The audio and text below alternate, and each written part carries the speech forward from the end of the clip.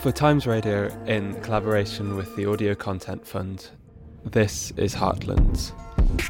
Before working at Amazon, I would pretty much say I've been unemployed for the majority of the 10 years. Deindustrialisation is the structural decline of an economy. Community comes out of hard times. It's determined by the need to live in a community. Young people telling you stories about life in our hometowns, asking what work in the shadow of heavy industry looks like in Britain today. My name's Hugh. I'm 24 and I grew up in a village called Pittington near Durham.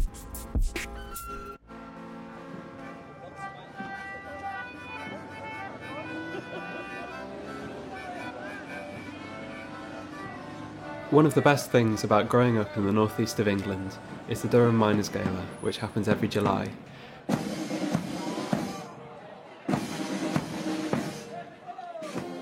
People come from villages all over the county to wave banners, march with bands, and celebrate trade unionism and the northeast's mining heritage. Even though the pits have closed, going to the gala makes you feel proud. If you get talking to some of the older people at Gala Day, it's not uncommon to hear them talk about a job for life, either in the pit, the shipyards, or the steelworks. After moving away from the area for university, I noticed that for a lot of people finishing school in Durham, the most popular big employer was Amazon.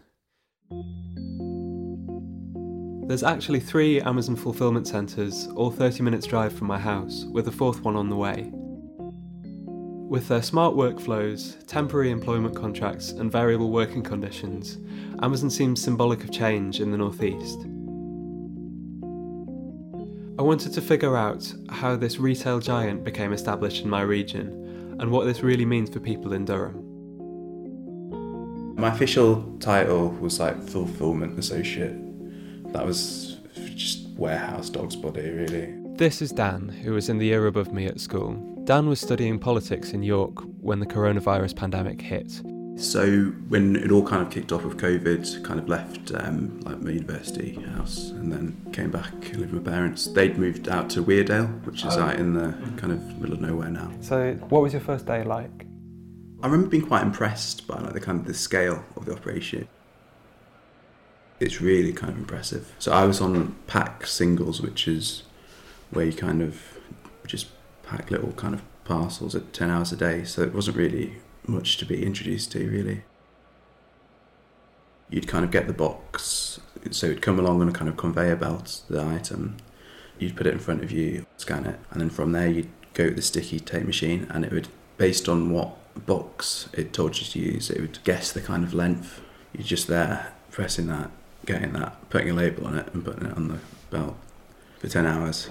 There'd be some days where I don't think I even spoke to anyone. If I didn't see someone I recognised or something like that, you'd kind of clock in electronically, go to your station, pack parcels. It was around Christmas when Dan became unwell and had to take 2 days off sick. I couldn't really get an appointment with the doctor, obviously, because it was Christmas, New Year. Dan wasn't able to get a sick note for his absence, and when he returned to work, he had a meeting with his managers. So it was just one day at work, you kind of pulled away from your station, some random manager and somebody from HR.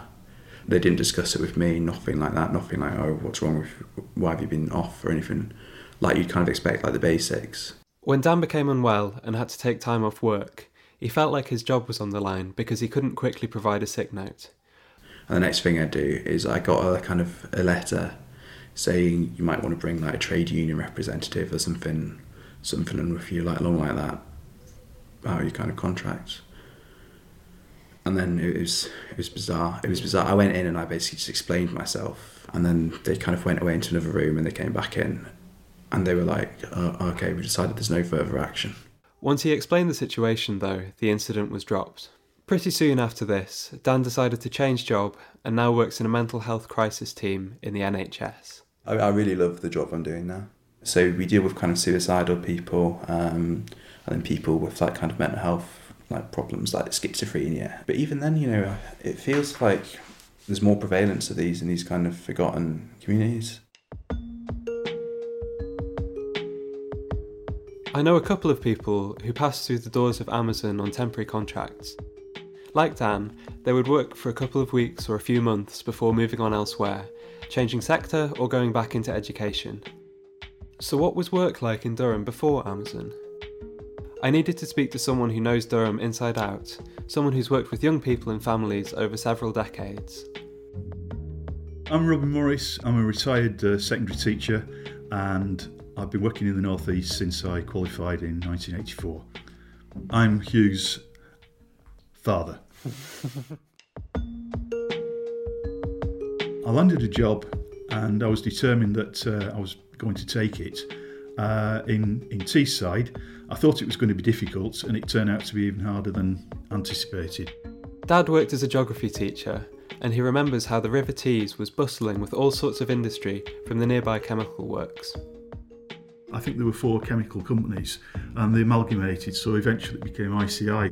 There were also shipyards, Like, for example, Smith's Dock, which is in Middlesbrough, and the local steel plant. which is at Redcar, but there was also other employment just down the road in Hartlepool. So the sort of jobs they were doing, a lot of them would be described as skilled manual workers, so lots of them had served full-time apprenticeships, and they would be paid well. And there were quite a few who didn't work quite so hard as them, who had sort of manual, not hugely skilled jobs that they just went into as soon as they left school. Were those the jobs that their parents would do? Would you see a generational thing? I think it probably was a generational thing. Do you think that there's still an idea of a job for life in County Durham, and it's just not being fulfilled at the moment? My suspicion is that the job for life has gone from everywhere, really.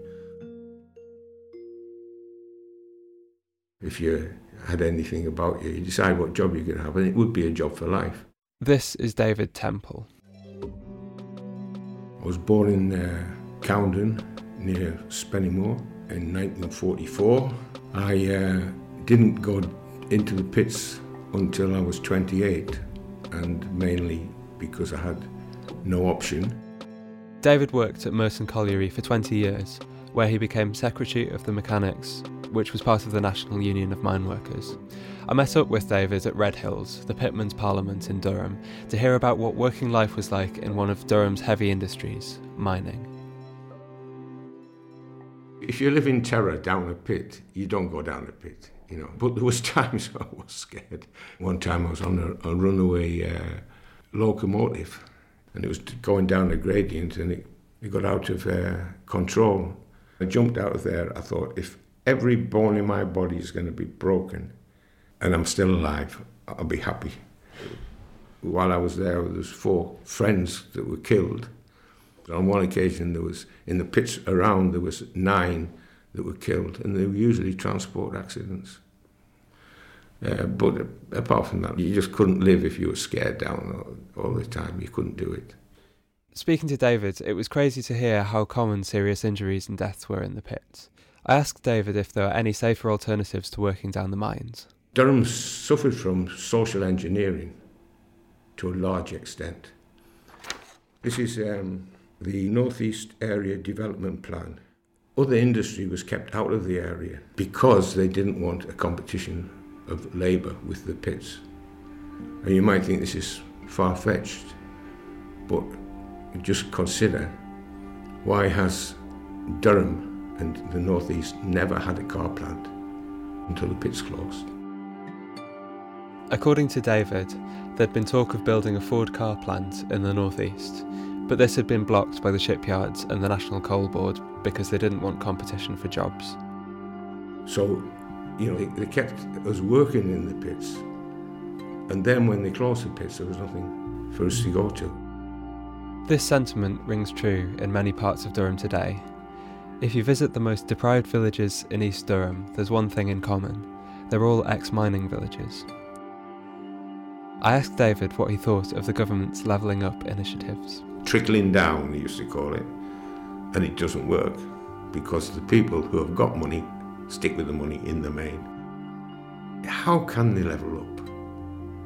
How can they level up without a radical change and with a distribution of wealth that's never happened before?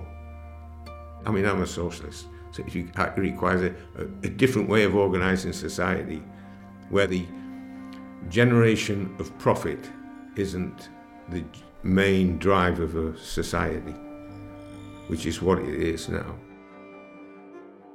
Since February this year and the publication of a government white paper, I've heard lots about levelling up in the news. According to the policy paper, levelling up aims to spread opportunities more evenly across the UK.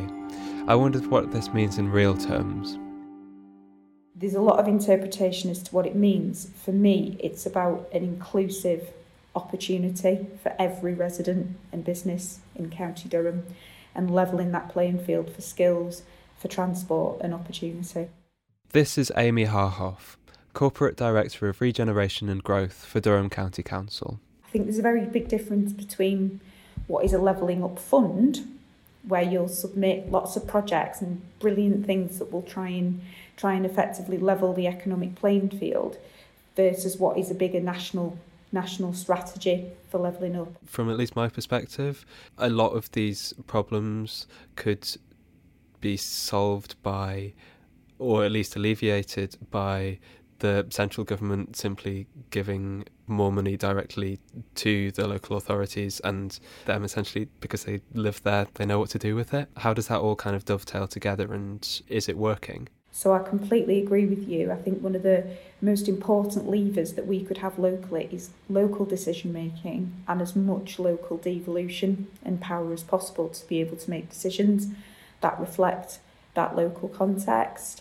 And that's why it's important that measures such as devolution, which is outlined in the government's white paper on levelling up, really do come forward in a way that's meaningful. What role do you think deindustrialisation has played in Durham's fortunes in particular? Fundamentally, deindustrialisation is the structural decline of an economy, and what's ultimately happening is the economic functions in an area are coming away.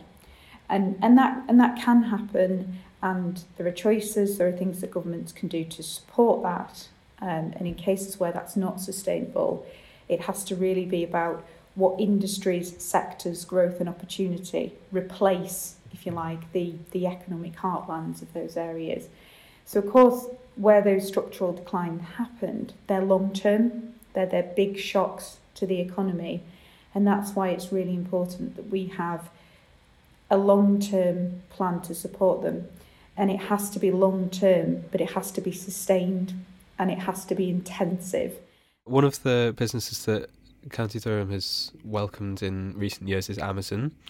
I grew up relatively near to the new Boban Fulfilment Centre, and I've had lots of friends who work there. I wonder what your thoughts are on welcoming companies like Amazon that have a patchy employment record and kind of questionable in terms of their workers' rights into the region. Yeah, so the site that you're referring to is a development brought forward by an investor called Citrus Group, who we worked with really closely. Citrus Group is a real estate investment firm based in London. They're currently developing a 205-acre site called Integra 61, which is home to Amazon and several smaller manufacturing and logistics warehouses. So it's providing an important employment.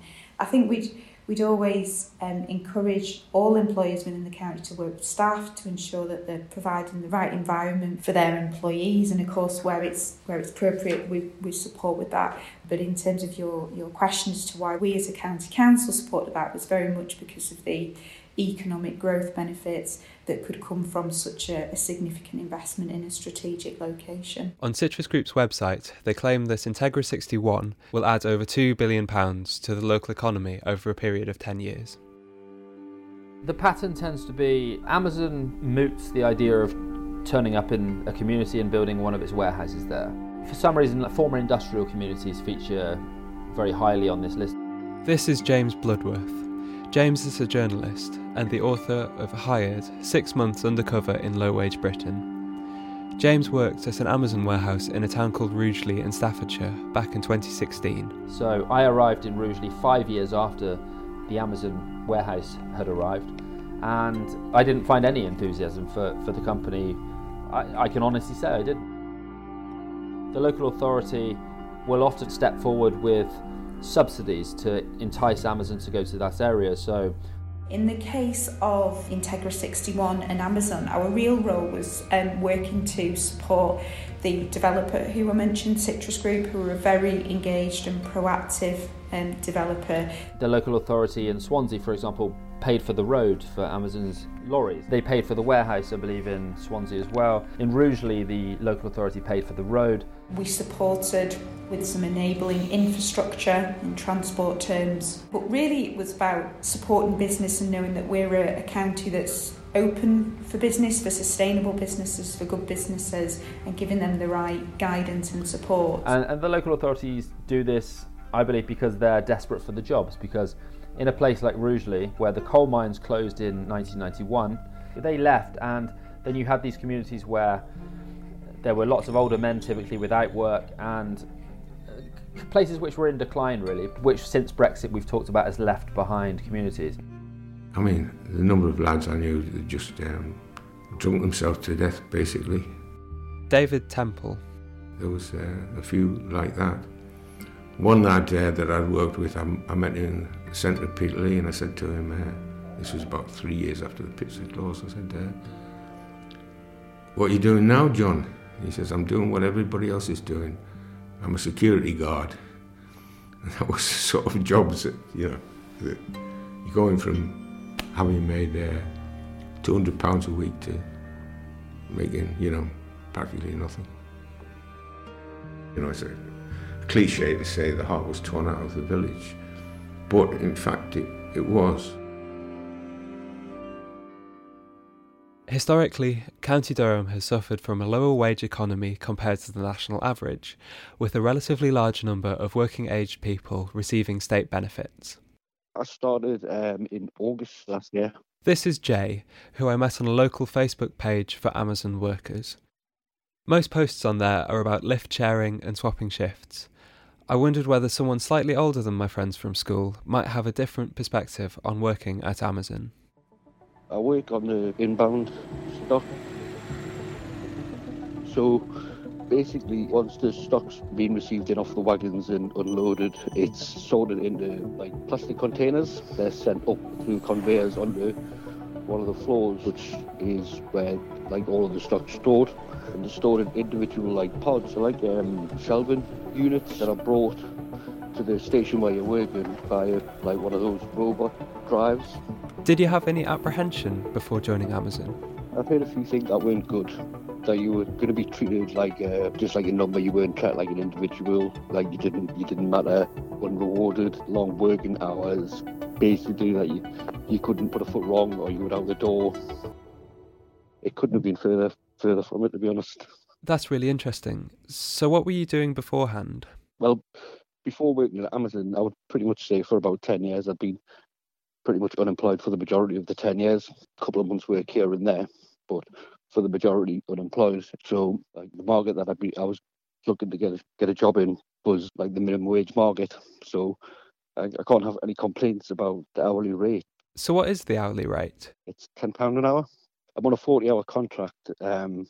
For hours between 40 and 50 is paid time and a half, and then for hours between 50 and 60 at double time. When I'm picking up overtime, I think the pay is really good, considering it's it's an unskilled labour. Do you remember what you wanted to do for a living when you left school, Jay? I'm 41 years old now, and I still don't know what I want to do when I leave school. So I finished my GCSEs, sort of fluffed my GCSEs up, and found myself working in the offices for the railways for about 10 years. I never actually had an ideal job that I wanted to do, and everybody in the offices where I worked was getting made redundant. I was on job seekers allowance. It was banging my head against a brick wall. It was so disheartening. See, every couple of months, I would get myself all built up to start looking for a job, and it wouldn't take very long at all before my spirit had gone from out of it. It was just living a purposeless life. Some days there's days when you're waiting for your dole to come through, a few days time, and there's days when you haven't got even the money to eat or even put the electric on or whatnot, and it's just not a good place to be. One of the things that I have been thinking about when we've been making this programme is, what is a job? particularly in 2022, and whether the kind of employment that Amazon offers, for example, and other similar sorts of providers is actually kind of sustainable for the local economy. It might provide 3,000 jobs, but how long are those jobs going to last? Essentially, is it sustainable? Individual sites are important, but it's about how you take the whole of the economy and opportunities. Amy Harhoff. So it is important that we're providing higher paid jobs, higher skilled jobs, but it's important that there's a mix in the economy as well, so that where we have communities, different skills levels can still attract employment, and potentially those as transitionary jobs into higher paid and higher skilled roles, and ensuring that fundamentally we've got a low unemployment rate, and of course alongside that a lower rate in terms of poverty. So I think here it's a really fair question, and I think for me it's about providing a balance and a mix, and ensuring fundamentally that our young people and our communities have the skills to attract high performing jobs. All jobs are not created equal. Journalist James Bloodworth, who previously worked at Amazon in 2016. With Amazon, every contract was a 9-month contract. I mean, this is the biggest employer in town. You can't get a mortgage on that. You can't raise a family on that when you have that sense of insecurity. So there doesn't really seem like there was a proper auditing process. That would be something I think local authorities should be encouraged at the very least to do. The problem isn't militant trade unions. It's the fact that it's militant bosses like Jeff Bezos who can get away with this kind of thing, can get away with giving people with disciplinaries merely for exercising their bodily functions and taking a toilet break or taking a day off sick. But so I would say we need to get trade unions into some of these workplaces. I think that would be a huge benefit to the workers there, and the knock-on effect would benefit the local community. By providing a large number of jobs in a short space of time, Amazon has quickly positioned itself as a key player in County Durham's economy, proving a particularly appealing proposition for local people wanting to make some quick cash. But for working families struggling to get by amid low wages and spiralling costs, it's also clear that the precariousness of such jobs is contributing to a decline in economic security and, in the most extreme cases, in work poverty. It remains to be seen whether these jobs are truly sustainable, both for the people working there today and for the community as it looks to the future. Thank you for listening to Heartlands. This documentary was presented by me, Hugh Morris, and produced by Hunter Charlton and Ben Tullow, with help from Arlie Adlington, Anna Budd, and Guy Gardner. Heartlands is a series for Times Radio, brought to you by the Audio Content Fund.